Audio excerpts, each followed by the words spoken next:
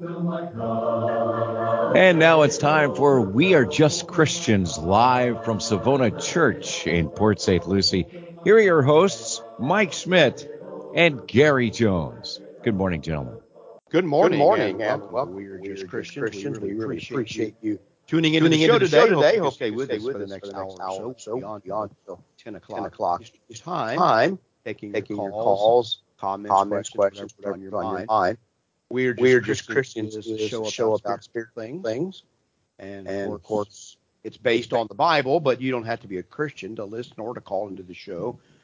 We don't mind that at all. We'll be glad to talk to you about whatever is on your mind, both of a general cultural nature or personal, whatever you have, or maybe you have a question about the Bible or something you've heard, or maybe something that's happened to you makes you wonder about God or Christianity or Christians, and we'd be glad to talk with you about that. We want to hear what you have to say. So you can reach us, as I mentioned, it's a live call-in show, and you can reach us here in Port St. Lucie at 772-340-1590, 772-340-1590 is the call-in number. We'll put you there at the front of the line. Now, what we say it every week, but I do want you to, in case we have new listeners, I do want you to know that we're not here to antagonize or put you on the spot. We want to hear your comment or question. We'll give you a chance to talk. We'll respond. We'll try to give you some scripture, Bible verses, or some insight into what the Bible says about your subject, and you can then go from there yourself. And we'll give you the last word. We're not here to trick anybody or anything like that. So you can call us anytime you feel like it, 772-340-1590. You can also reach us by text numbers. Well, as you heard at the beginning, my name is Mike Schmidt. I'm one of the hosts of the show, the preacher. I'm one of the elders here at the Church of Christ on Savona Boulevard. And as usual, Gary Jones, the other elders here. How you doing, Gary? I'm doing fine this morning, Mike. We're both here and ready to have a conversation with each other or you, depending on how things go. So you can reach us by text message also. So if people like to do that, you can reach Mike at 772-260-6120. 772-260-6120 is my number, and then Gary's number is very similar, 772-260-6220. 772-260-6220 is his number. You can text us not only during the show, and we'll try to react to your text or respond to your text if at all possible on the air, or you can text us anytime during the week. That's not a problem either, and we can respond to that. We'd love to have your comments or questions. If you got an idea for something you'd like to hear discussed on the show, or some idea that you'd like to hear something about, give us a text, shoot us a text, or give us a call during the show. We'd be glad to do that anytime you can. Even if it's something you don't want answered on the air, just text us. Yeah, we'd be glad to talk with you about anything that's on your mind. All right, well, we have a caller. Are you there, Ken? Yeah, Mike, I'm here. What's on your mind? I want to talk about name change. Name change? Yeah, particularly when God changes your name. What's the significance of that? And if you want to talk about the difference between God changing your name and you changing your name. Okay. Got Abraham in mind? Yes, I do. I was reading about that this week, actually. I didn't know that you were going to call about that or anything. What do you think about it, Ken? By the way, let me just say this before you start. Let me say this before you start. This is I may sound like an odd topic to people, and I don't know what Ken has in mind here, but it's a very important topic because names and nomenclature, what we call things, is the whole basis of human understanding in the world. There could be no understanding. There could be no science, if you will, without names and nomenclature and taxonomy, labeling things and classifying things. And so names are extremely important, what we call things. That's what's so troubling to me about all the idea of I don't know what a woman is stuff, because it's a change. Now, we haven't even got to Ken yet, and Gary's got a comment. So, well, basically, I just wanted to say that name changes and naming in the Bible, as far as the name of a person, seems to have a lot more importance than we take today. Oh, yeah. Right. And so paying attention to Scripture and names is different than what we see today in our society. I think we just make up a name of any kind. Right. I think we've lost a lot, but anyway, that's just my view. Okay, Ken, what's on your mind then about this? Okay, yeah, I want to talk about Abram, and Sarai, and I'll let you talk about why God changed their name, but I'm going to get into a little bit into the actual change in the Hebrew and the significance of that. Okay. What were you going to say about Abraham and Sarah, or Abram? Okay, Abram had his name changed to Abraham, and Sarah changed to Sarai. Sarai to Sarah. Yeah. The change indicates a change in the relationship between them and God. I think that's in general. Okay. It also indicates a change in them as far as,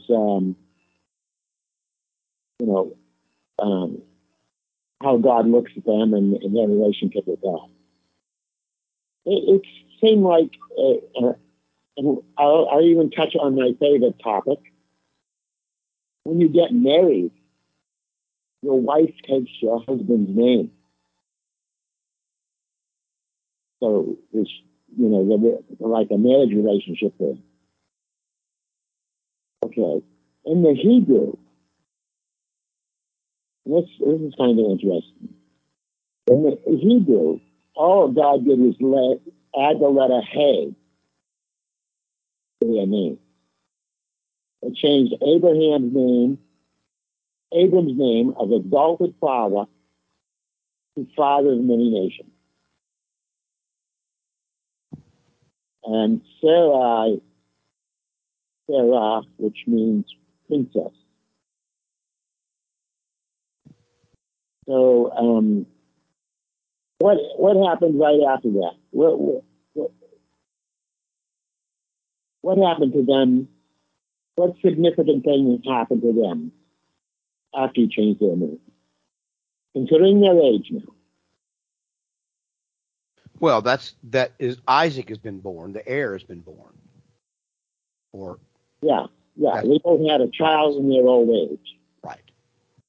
And so God is beginning to actually fulfill the promise he made to Abraham, that he'd be the father of many nations. And so now, I don't know all that's been, there's been so much said about this over the centuries. It's hard to know where to even begin.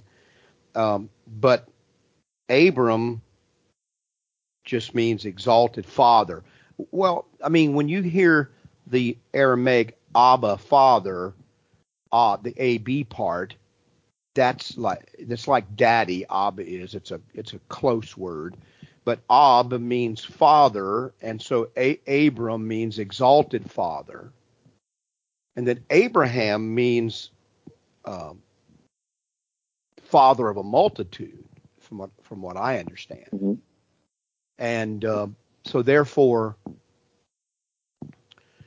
he changed it from just being a father to the father of a multitude, a whole, and which he's what he is. It signified the fact that God was going to fulfill this promise that he had made to him, to be the father of many nations. And so chief of a multitude, or father of a multitude, here he is with no children. And God changes his name to the father of a multitude. It seems like an odd thing to do. I have a favorite uncle, one of my mother's brothers, who had no children. And my brothers, his nephews, were kind of like his children in many ways until he died. And of course, his wife had no children. And to call him some name that indicates he's the father of a multitude would be an odd thing. Unless you believe that God was actually going to do that. And Abraham took the name and lived by that name, and the people around, my view, Ken, is the people around Abraham, when he began to call himself Abraham, they must have really thought this guy was a little bit off. Here he has no children, and he's calling himself the father of a multitude. Because like you say, back then, they didn't just make up names like Ketanji or something. Names had, and that may mean something in some language I don't know anything about, but they didn't just make up names because they liked the way they sounded. The names usually had some meaning to them, not unlike Native American Indian names, that were odd to settlers because they had some name, and the English settlers their names had meaning too, but they had forgotten them. Like my name Schmidt means smith in English, and so somebody back there in my family was a blacksmith or a coppersmith, a smith of some kind. And so, but nobody in my family ever thought about that very much because the generations had passed. We just had a name. But that's not the way, like you mentioned, or Gary mentioned, that's not the way it used to be. So then Sarai, she's not just a princess, which could be a title. It's considered princess, or Sarai is kind of like one of these, almost like a nickname. It's what you'd call a kid a princess. You name your dog Princess or a horse Princess, that kind of thing. It's a special little person. But when she changed it to Sarah, Sarah means noble woman, an exalted woman. Why is she an exalted woman? Well, because she's married to the father of a multitude. So he changes her whole stature in life by the name that he gives him. Is this where you're going with this, Ken, or is this off the track of what you're thinking? No, that's basically correct. But I'm going to go a little further here with the Okay. Okay, so you've watched Fiddler on the Roof, right? Yes, it's my favorite musical of sorts. Well, besides Oh Brother, Where Art Thou? Okay. Fiddler on the Roof is my favorite. Go ahead. They have the phrase L'chaim, which means to life. And I'm going to get into that word a little bit, but I want to go a little bit something else first. Okay. In Hebrew, every letter has a number associated with it, and it has a name associated with it. Every letter. So, like Bet is when they say Bet, the first thing you think of is Bethel. It means house. Right. Bethel is house of God, house of Jehovah. Hay is associated with life. And the number of the letter Hay is a 5, which is associated with grace. With what? So the symbology here in the Hebrew is God is adding life and grace to their name. Grace. I'm sorry, that's the word I missed.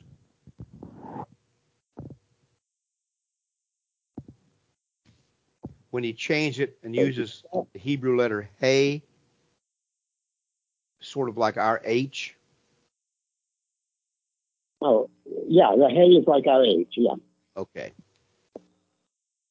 Now, the interesting thing here, too, is L'chaim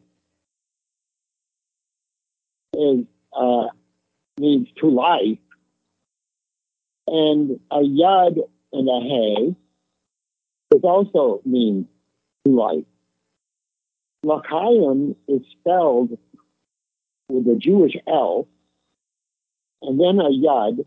And by the way, the Yud is the jot in the jot and tittle. Right. The small. Okay. Yeah. It's like a Y, but it's the smallest Hebrew letter. And I can tell you what the tittle is if you want to know. So L'chaim is spelled with a L, and then a Y, and then instead of a Hay, they use a het, which is a CH. Sometimes you'll see it written as CH, like in Hanukkah is sometimes with a CH. Uh-huh. Okay? Okay, so that means to life. But also, the yud and the hey means to life. So why are they changing it? Why don't they say it with a yud and the hey? If you've seen the little pendant that they wear, it's a yud. I think I have, yes. Uh-huh. And a chet and a het. And there's very similarity in the Hebrew between how the het looks and how the hay looks. So you can, when you glance at the symbol, you can barely you can't tell the difference right away unless you look close. So why would they not use the hay? Instead, they use the chet. It's because they don't want to mispronounce the name of God.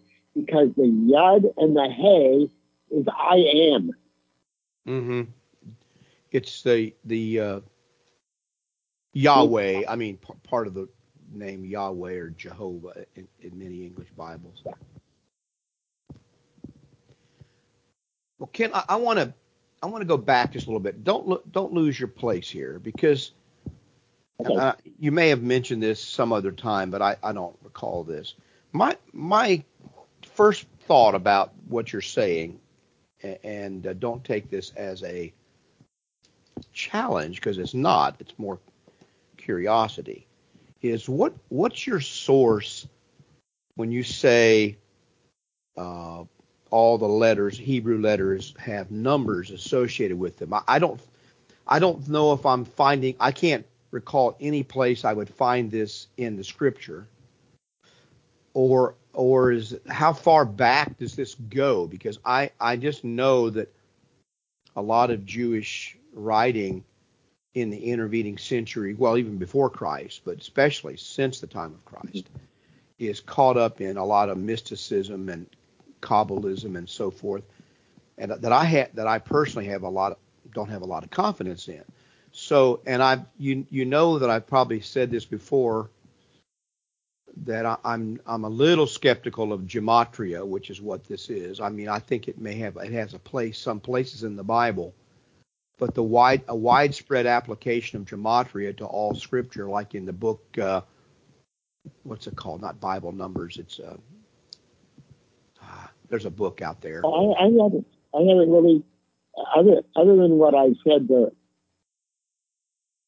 other than what I said about these particular letters representing particular numbers, I haven't done the gematria as far as what they add up to. Okay. All right. Well, I just don't know. I'm just trying to say how much confidence should I place in the idea that we can take Hebrew letters, get numbers, and then make a calculation or conclusion based on that. Possibly go back to letters again. Yeah. That's all I'm asking, and I'm not saying this in a challenging or debating way. I'm just trying to figure out where in history does this pop up? What are the sources of it? How much should a person who takes the Bible very, very strictly, much confidence should they put in this? That's what I'm asking. And I think you probably have the same question from what I hear from you. But that's what makes me wonder. So I don't doubt, though, at all that Hebrew names are in the Bible. Most of them are not accidental, especially many of them, like Abraham and Sarah, Jesus, or Jacob the and prophets, Israel, and Jacob and Israel. All those names have meanings that actually fit the character of the people that are involved, even though the names were often given when they were born or before they were born.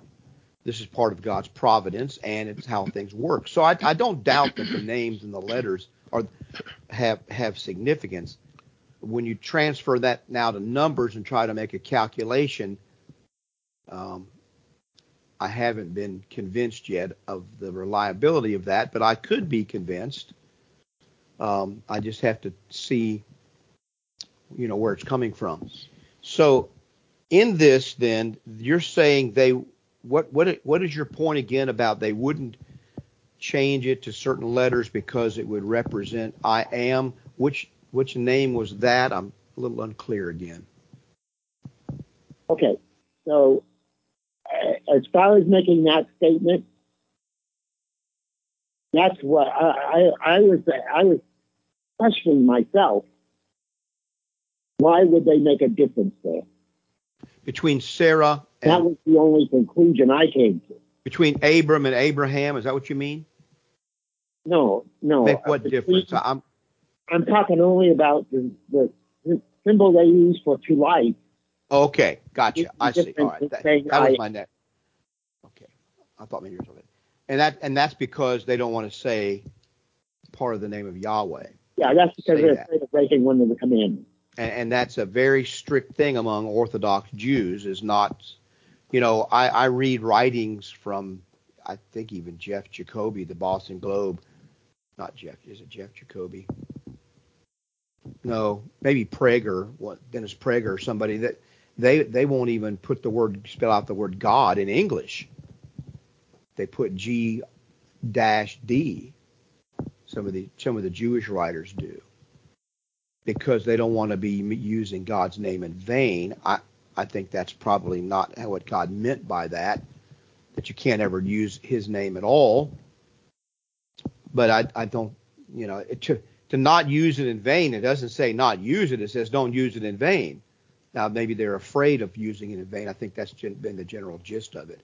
But you're right. There is a great deal of care taken by Orthodox practicing Jews about anything associated with the name of God, both in English and Hebrew, for sure.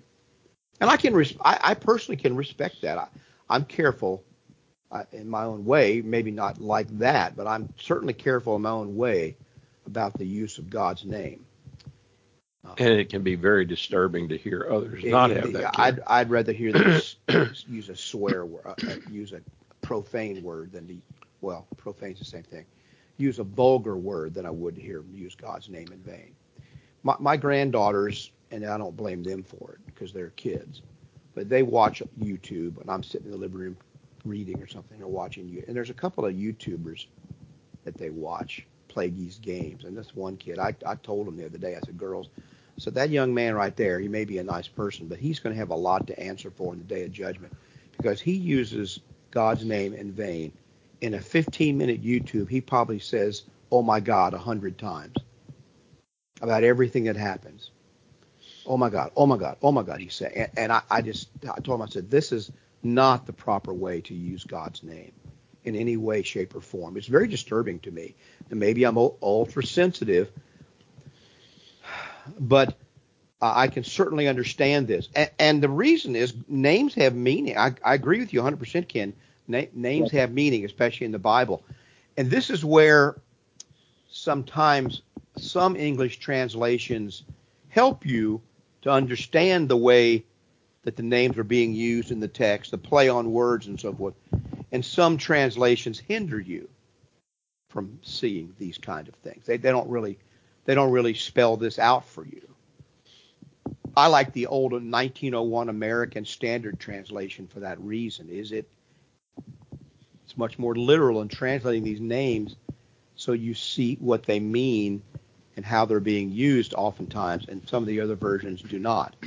I like a Bible that instead of the word Lord, capital L, capital O, capital R, capital E, that has the word Jehovah there, or even Yahweh, but most of them have Jehovah. I like that because it's closer to what's being said in the Hebrew, because the names are important. Now, what else do you want to say about this? I know we're off the track with you, Ken. Okay, so when I mentioned the letter Hey represents 5, and the letter Yud represents 10, I'm basically getting that out of the book Number in Scripture by E.W. Bullinger. By Bullinger? Yeah, okay. Yeah. Bullinger is a very respected scholar. Yes. Yeah. And the name of his book is Number in Scripture, Its Supernatural Design and Spiritual Significance. I don't know if I meant to give you a copy of this book. I don't know if I did or not. Did I? I don't think so. Okay. Well, I'll give you I'll have to. Okay. I've definitely read Bullinger, especially some years ago. He is good with metaphors and understanding the figurative use of words. I haven't read this book to evaluate it yet, but I'll have to. I'm just. Is it still in print? Yeah. Okay. I'll have to look into that book. Okay. So let's go into the Yud Neheh. Yud Neheh is 15. And that number is associated with resurrection or new life.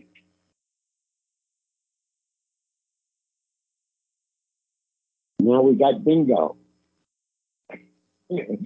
Abram, now Abraham, new life.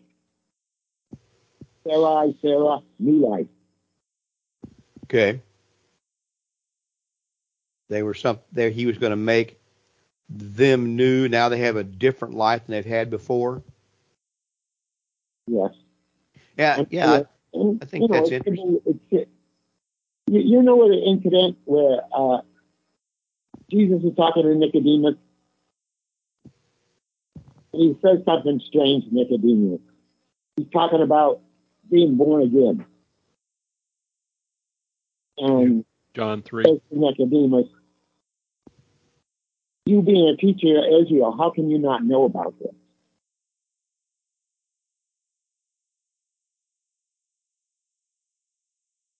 Why does he say that? All right. Why does he say that? Well, I just told you. He gave Abraham a new life. And he changed his name. I'll have to look into that. How can these things be unless you're born of the Spirit? So you're saying that when he's referencing what is born of flesh is flesh, born of the Spirit is spirit, that he was actually referring to the Isaac being born? I'm speculating. You're speculating that he is actually making a veiled reference to the fact that Isaac was born, so to speak, not of the flesh, but of the Spirit. Whereas Ishmael was born of the flesh. What's that? In the Exodus. I'm sorry. Repeat that last statement, Ken. I couldn't catch it. You could also make a case for Passover in the Exodus. Okay. So that God brought them out with his own mighty hand. It wasn't their doing. Is that the idea? So that new life they had as a new nation being born was from God? Yeah. Yeah. We see this all over the place.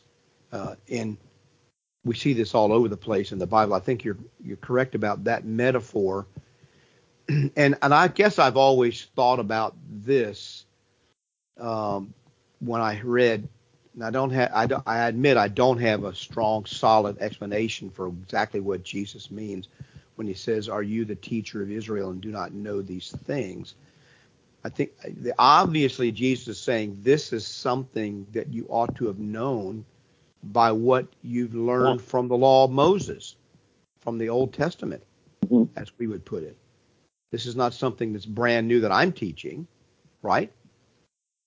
And so he says, he's saying something that he's saying something that is something that he should have understood. And then I think he even references in verse 13 going on, just a couple verses down from this verse, I think he even references Jacob's ladder of the angels coming back and forth from heaven. And then he references the serpent of Moses being lifted up in the wilderness. Now you can connect a whole series and then you have verse 16, for God so loved the world that he gave his only begotten son.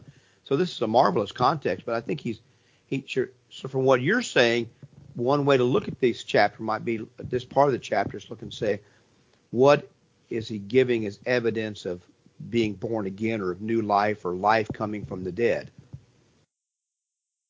And that these are some of the instances. Gary, what were you going to say there? I was going to ask you, are there any parallels in Jacob and Israel in that name change? There are two name changes that we see I haven't in looked up the Hebrew for that yet. But certainly in the general sense that we've been talking about, there's certainly similarities. Now, because Jacob was supplanter, and now he's Israel. He's prince. I think that Israel means prince. It means striving with God. I think that there is a big change in Jacob when he wrestles with God there in the wilderness, and I think the change had occurred partly over a period of years because he had come to believe the promise of God that he ought to return back home, that he was the heir, and that he had changed his nature from one who was striving to be the supplanter, going to take everybody's place, striving to be in control, and now he realizes God is doing these things, and he changes his nature, and he's even trying to be nice to Esau. I don't think that's just trying to save his own skin, although it may be, but it's possible. But I think he's really there trying to say, I've changed.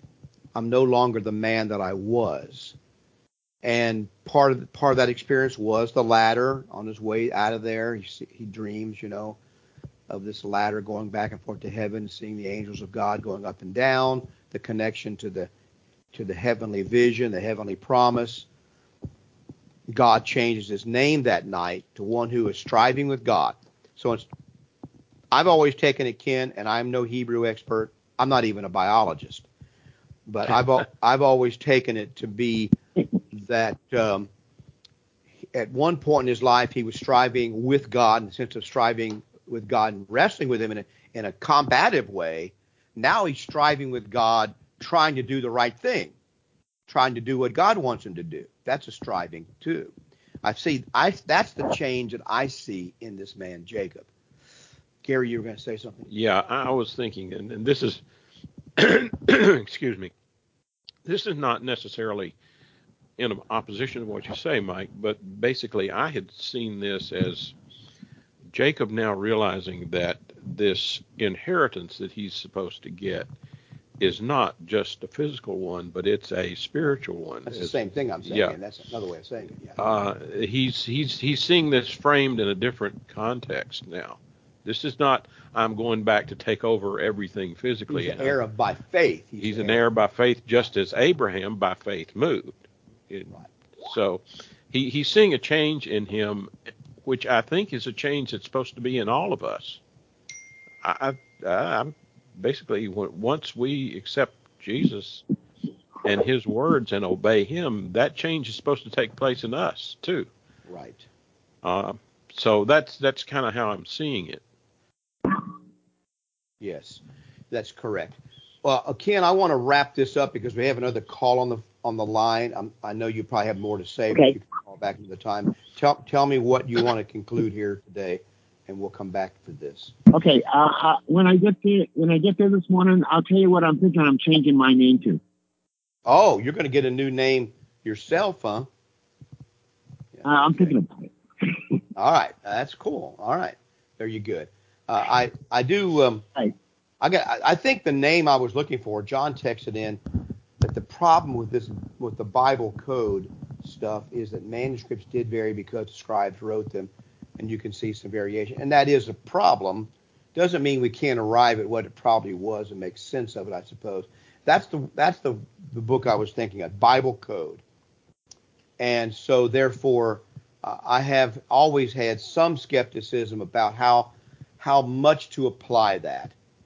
Whenever you're dealing with stuff that's not explicitly stated in the text, I'm of the opinion that you should be cautious in applying that as sternly, as strictly as you would things that are revealed in the text. So when people make conclusions about a prophecy and they want to tell me that it represents the number on a school bus they saw in Jerusalem, I'm a little skeptical. But I'm more sure of applying prophecies when the Bible says this is that which was spoken by the prophet Joel, or this is what all the prophets spoke to up from Samuel onward. Now I'm more confident in making the application. And I'm that way about this Bible code. Since I don't have any Bible reference to many of these things, I'm going to accept it, look at it, and learn from it, but I'm going to be careful about making a dogmatic doctrine, as it were, about that thing. That'd be my general attitude, at least so far. I can be educated. It's tough. You know the old saying about Germans, you can always tell a German, you just can't tell them much. So that may be me a little bit. But I just, that's where my skepticism comes from. I appreciate your call, Ken, very much, and we'll probably continue this another time. And thank you, John, for the text. Okay. Jerry, are you on the phone there? What's going on? Morning, Gary. I was wondering about during the Second World War, there was a medium, however the word is pronounced. I could see in the future his last name was Kasich or Kasich. I know the governor of Ohio, his name was Kasich, but I'm not sure the part. I think his first name was William. And he was from Kentucky, and he would not accept any money from anybody for going into one of these things, wherever they called it, where he could see their loved ones, overseas, and whether or not they were alive, And I understand he had a position with the a White House, or he was actually part of the White House. I wondered if you could confirm that. And knowledge of this medium, however the word's pronounced, Casey or Kasich. And I just wonder what who might know about that. And I'd like to listen off of Mike, if that'll be okay. Yes, that's fine, Jerry. The fellow's name is Edgar Cayce, Casey, Cayce. I believe that's who you're talking about. And I don't know much about him in that sense, but let me look something up here. I'm trying to remember. I'm trying to rack my brain here and see if I can look up, remember what I know about it. He's always put in the same, by some people, in the category of Gene Dixon. And some say he's like Nostradamus. Yeah. He was born in 1877, lived in 1945, and so forth. And so these are he would go into a trance, I believe. What are they saying here? He would answer questions on a variety of subjects, just according to Wikipedia. I just now looked it up. Healing, reincarnation, dreams, the afterlife, and some future events. And called a sleeping prophet or something? Yes, I think that's what they called him. And so what he believed was that all human life is connected in a spiritual realm. All life is connected. And so that there's this unbounded well of information when you're asleep or semi-conscious that you can tap into and you can channel into these various things. And so he really is the founder, without meaning to be, of the New Age movement today that you read about. This idea of reincarnation, modern types of information about reincarnation, connecting with the afterlife and so forth. This is his what's known about him. Now, Jerry, I got to tell you, I know you're not there to respond, so I hate that because I'm not trying to just to throw cold water on something, but I have just like about gematria a little bit. I've even way less confidence in people predicting the future from their dreams and so forth. And if Mike has less confidence, I have even less. I just don't believe the Bible teaches that, and so Well, he became kind of famous in World War II for he would try to channel the soldiers that had been killed in the war back to their relatives. He would try to get information about them and this kind of stuff. And so that became a real problem. But yet he did a lot of this. Now the Bible says in Deuteronomy 18, and let me look this up, that if a person makes a prophecy and it doesn't come true, I think it's 18:18. Yes, then you can know that prophet is not speaking from the Lord. It doesn't say that nothing that anybody ever says is going to be from the Lord, but or that nothing everybody ever says is going to come true. Come correct. Basically, there are some people who have a fair ability to see the circumstances and understand their outcomes. Yeah, some people are better at looking and seeing. That's who makes money on Wall Street.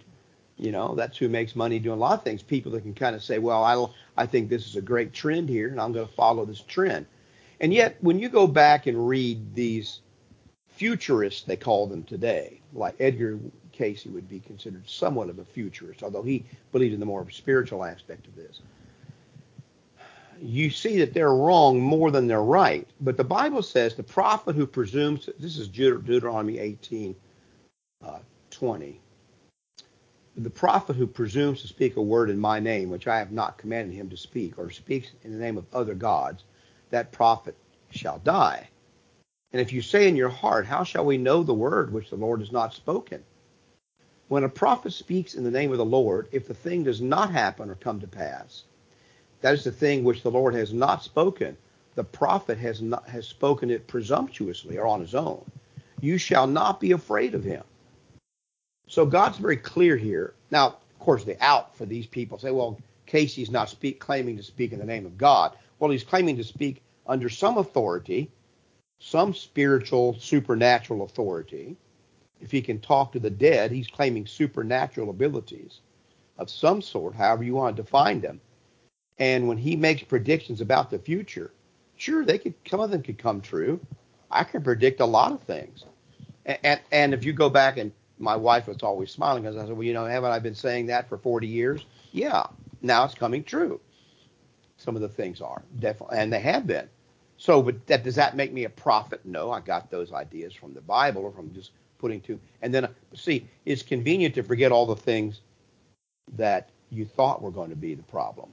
I predicted, for example, in the 70s, Gary, that Christians would be persecuted in the United States because of the feminist movement, that churches would begin to be persecuted because of women preachers and things like that. I was sort of correct about that, but sort of incorrect about that.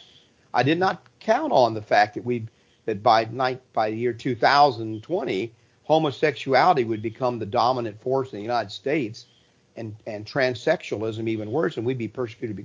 I couldn't foresee that at all. That seemed completely, totally preposterous that would ever happen, so it never would occur to me for that. But God says here, don't be afraid of these people who speak presumptuously when their prophecies don't come true. So all you got to do is look at the prophecies of here in this case, and you'll be able to see whether they come true or not. There's a lot of criticism stated about his work, and while there were some affidavits and testimonies and things like that, there's apparently no real scientific or organized effort to figure out whether anything he said actually came to pass the way he talked about, at least in the literature that I'm reading. Yes, and that's a problem. I don't think he began to record these till in the mid-20s, and he was already older by then, and so some of the stuff is only anecdotal. But I would say to Jerry, fundamentally, without me, you can tell, obviously, I'm no expert on on Edgar Cayce. I've read about him before, kind of like Nostradamus. I just would like to warn you, do not put your confidence in these kinds of men. Some people are smart, and like Gary, I think some people have kind of an intuitive sense. They can kind of see how things are going, and they can make pretty good predictions. I like to read from people that are intuitive that way and can kind of see which way things are going. But you always have to understand that these, I draw the line at saying that's coming from God. Okay, that's where all of a sudden I'll step off the train. Yeah. When they begin to imply that somehow this is a supernatural gift that I've got here, this gift that God's telling me this, or the Spirit saying this, or I expect you to believe me because I've got this gift, I step off the train real fast because that train's going the wrong direction. Okay, so if you want to read people that can look and see how the trends and maybe make some interesting predictions, as long as you're seeing it that way and willing to say, yeah, they were wrong about this and that. And the other thing is that person willing to say, I'm wrong and I'm not divine, I'm just a human being. Okay, that's all fine, well and good. But the problem you have is people have taken Nostradamus, Cayce, Gene Dixon, people like that, tried to make them divine. They try to make them some kind of spiritualist and spiritists, and you see them all up and down Port St. Lucie Boulevard and all over this area, Jensen Beach, where I live, these spiritists. And I have a big problem with that. God warns me about people that are trying to predict the future by dreams and by tea leaves and by palms and by the stars. He warns me specifically to not be involved with those people. And I warn you to do the same thing. And I have just one question for them. If you can really predict the future, why aren't you rich? Well, yeah. Well, basically, Mike, I had the same experience you did back in the early 90s back in the 90s, I forget when it was, that Clinton took off of the banks all of the controls, or many of the controls, that were put on the banks after the Depression in terms of lending and investing and so on. And those were taken off so that he could get people into, make it easier for people to get loans. And I told Sharon at the time, I said, this is going to end up in an economic bust. Yeah, real badly. You're right. Yeah. And sure enough, in 2008, it ended up in an economic bust with a lot of banks in trouble and savings and loans in trouble and so on. Yeah. Even I could predict superinflation 2 years ago, and they began to pass out trillions of dollars, no strings attached. Any fool can predict massive inflation. Or high gas prices when you start limiting the production of oil. Anybody can predict those things. So so Mike and I are psychics because we can predict those things. Now here's the thing. By the way, two things. First of all, John texts in this passage, which I was looking for, and I appreciate it, John. Jeremiah 27:9, at least there's one of many passages like this. Therefore, it says, do not listen to your prophets, your diviners, your dreamers, your soothsayers, your sorcerers, who speak to you saying, you shall not serve the king of Babylon. So he's telling him all these kind of prophets like that existed back then, soothsayers, dreamers, diviners, that's where the people that take the tea leaves and tarot cards, that's a diviner, and all that. Don't listen to them. I'm telling you, my prophet's saying this, and your prophet's saying that. So that's an important verse. There's many others like that.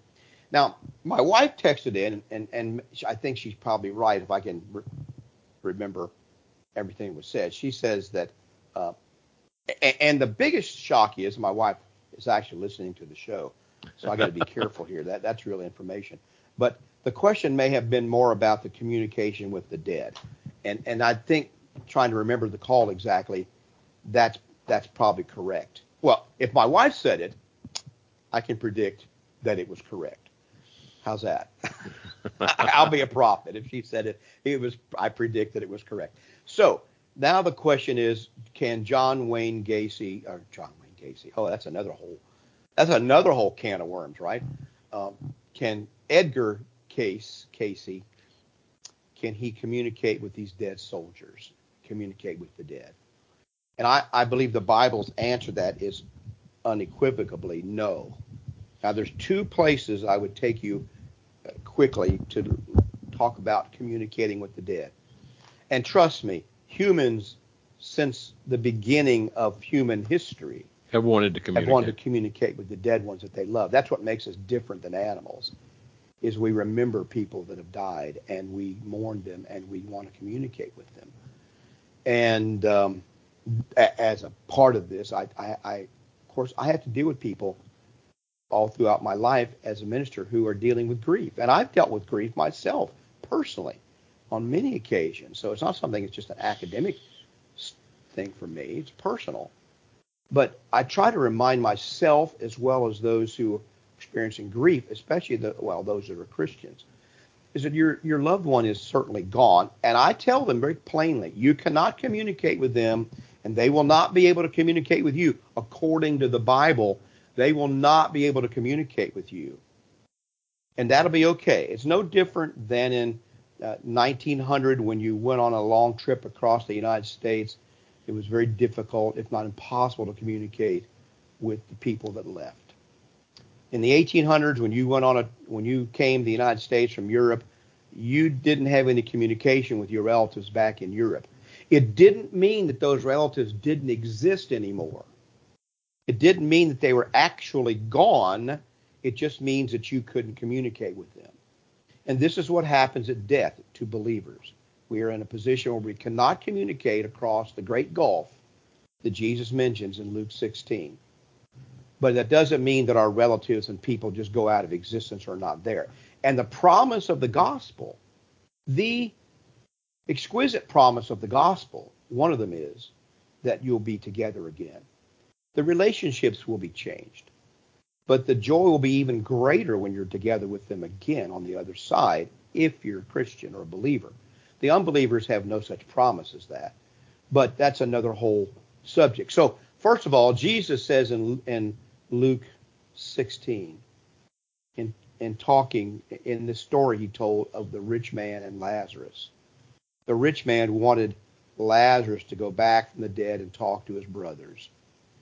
And Abraham tells him, you can't go back, can't send him back, can't communicate with your brothers. What does he say to him? They have the law of the prophets, let them hear them. If you want to hear a message from the other side, then look at the Bible. That's how I interpret that, Gary. Well, there's also, if you want to read a message from the other side, look at the Bible. Okay. Ecclesiastes 9, beginning in verse 5. For the living know that they will die, but the dead know nothing, and they have no more reward, for the memory of them is forgotten. Also their love, their hatred, and their envy have now perished. Never more will they have a share in anything done under the sun. Yes. So whatever's under the sun, your grandmother's not looking down on you playing Little League Baseball. I hate to tell you that. I mean, I know that may be comforting somewhat, but I just have to tell you from a personal standpoint, I've mentioned this before, I'll say it again. My mother and I were very, very close. We talked all the time from the time I was a very small child. I wouldn't bring her back to this earth even if I could. She doesn't need to see the things going on this earth. She's fine where she is in the hands of God. I'll see her again. And I don't like that, but I can have peace with that and comfort in that. And I don't have to tell her about all my struggles today and so forth that she might see, things that are happening to me and her children and grandchildren, other people. Or the moral decay in the world. She doesn't need to see any of that. She's fine. And so that's where I think the Bible's clear that the dead have no place in this world that we live in. Now, let me just go a couple steps further than that. Well, let's a little transparency. We probably ought to go to 1 Samuel 28. Well, that's what that was the place I'm going, where Saul called up the witch of Endor. Samuel actually called up Samuel. The witch. I'm sorry, the witch. I said it wrong. The witch of Endor, or diviner or soothsayer, necromancer is a better word than witch, called up. And Saul had to disguise himself because it was illegal to do that in Israel at the time. Yes. And I think it surprised her. I think this was an act of God. She was probably the most surprised person in the room, right? To tell you the truth, where It's 1 Samuel 28. I think it begins around verse 9. It says Saul disguised himself. This is in 2 Samuel 28. Verse 8. Put on other raiment and went in, and 2 men with him, and they came to the woman by night, and he said, I pray thee, divine unto me. Here's that word, divination. Divine unto me by the familiar spirit, and bring him up, whom I shall name unto thee. And the woman said to him, Behold, thou knowest what Saul has done, how he has cut off those who have familiar spirits and the wizards out of the land. Wherefore then layest thou a snare for my life to cause me to die? And so he says, Saul swore to her by the Lord, saying, As the Lord liveth, there shall be no punishment happen to thee for this thing. Wow. Now, there's a case of using the Lord's name in vain. And whom shall I bring up? And he says, bring up Samuel. And when the woman saw Samuel, she cried with a loud voice. And the woman spoke to Saul, saying, Why have you deceived me? For thou art Saul. Okay, so what happened there, when the woman actually saw the spirit of Samuel, she was so frightened and alarmed that she screamed. And then she instantly knew that it was real, and that was Saul sitting there, because of the way Samuel looked and reacted. She knew that it was all something she had not planned for at all. So this is a fake witch, as it were, fake diviner. That suddenly it worked. Suddenly it worked in this case. So this is not proof that we can go to a diviner and talk to the dead. This case shows, when you read it carefully, that this kind of thing did not happen. And even if it could happen, God said, don't do it. See, that's the most important part. Even if it could happen, God said, don't do it. And so don't do it, even if it can. And I don't believe that it can happen because of what Jesus said in Luke 16 and with verses you read in Ecclesiastes. So no, I don't believe that Edgar Cayce can talk to dead soldiers. I don't believe that happens today. So what is it? We got a couple minutes left, Gary, but what is it? Because I've met lots of people that say, well, such and such. I had one woman who I love very much, and she had lost her mother, and she said, my mother appeared to me at the end of my bed one night recently and stood at the foot of my bed and talked to me, and I talked to her. She was still grieving her mother and all this kind of thing, and she wanted to know what I thought about that. And I told her, I said, I don't think that was your mother. I said, I think it's what you remember from your mother. I think in your heart and mind, your mother is still alive, because she is still alive. And you talk to her in a state of semi-sleep, like Edgar Cayce, and so forth. But I do not believe that is from God. I don't believe you can talk to people on the other side. And even if you can, I don't think you should. And the news that Saul got wasn't all that good. No, it wasn't good. He says, and so Samuel said to Saul, tomorrow you and your sons will be with me. Yeah, you're going to come see me sooner than you thought. Yeah, that's it. Yes, there's a joke about that. Yeah, about come back and talk to me if you get on the other side. Promise you'll come back and see me. And so the guy goes to sleep, has a dream, and there his buddy appears in the dream. Oh, you came back? Yeah, I can't believe there is life on the other side. He said, yeah, I got good news and bad news. The good news is, yeah, there's life on the other side. The bad news is we have a tea time together tomorrow. So, that's the bad news. Same thing as Saul. We got a couple minutes left, Gary. So I want to warn those who are listening, don't fall prey to this New Age thing. Read what the Bible says. Fear God and keep his commandments. This is the whole duty of man, not to try to communicate onto the other side in the other world. If you're looking for that, what Mike just said, that's the last verse of Ecclesiastes. Yes. By the way, John just see the oracle of Delphi and Delphi. You know what they found recently, Gary? We've got time left. The oracle of Delphi was in this cave and cracks in the rock, and they found out that because of earthquakes, this would produce a certain kind of gas from the crack in the earth and cause hallucinations, a change in a voice and hallucinations. And so that's what they think these oracles was people breathing a poisonous gas that changed their voice like helium and made them have hallucinations. And it's not as strong as it used to be. And that's why the oracle of Delphi kind of petered out. Well, our time is gone today. We really appreciate all the people who have texted and called in today and those who interacted. I really thank you for that. I want to invite you to take a look at our website, which is wearejustchristians.com. wearejustchristians.com. I'd like to invite you to come and visit us. We meet at 2196 Southwest Savona Boulevard, the corner of California and Savona on the southwest side, behind the shopping center. Come see us this morning at 10, and then 11 for our regular worship, 7:30 on Wednesday night. We'd be glad to have you. Not going to ask you for money. You'll just find people that want to serve the Lord and read the Scriptures. Thanks a lot for tuning in. May God bless you. You've been listening to We Are Just Christians live from Savona Church on WPSL Port St. Lucie.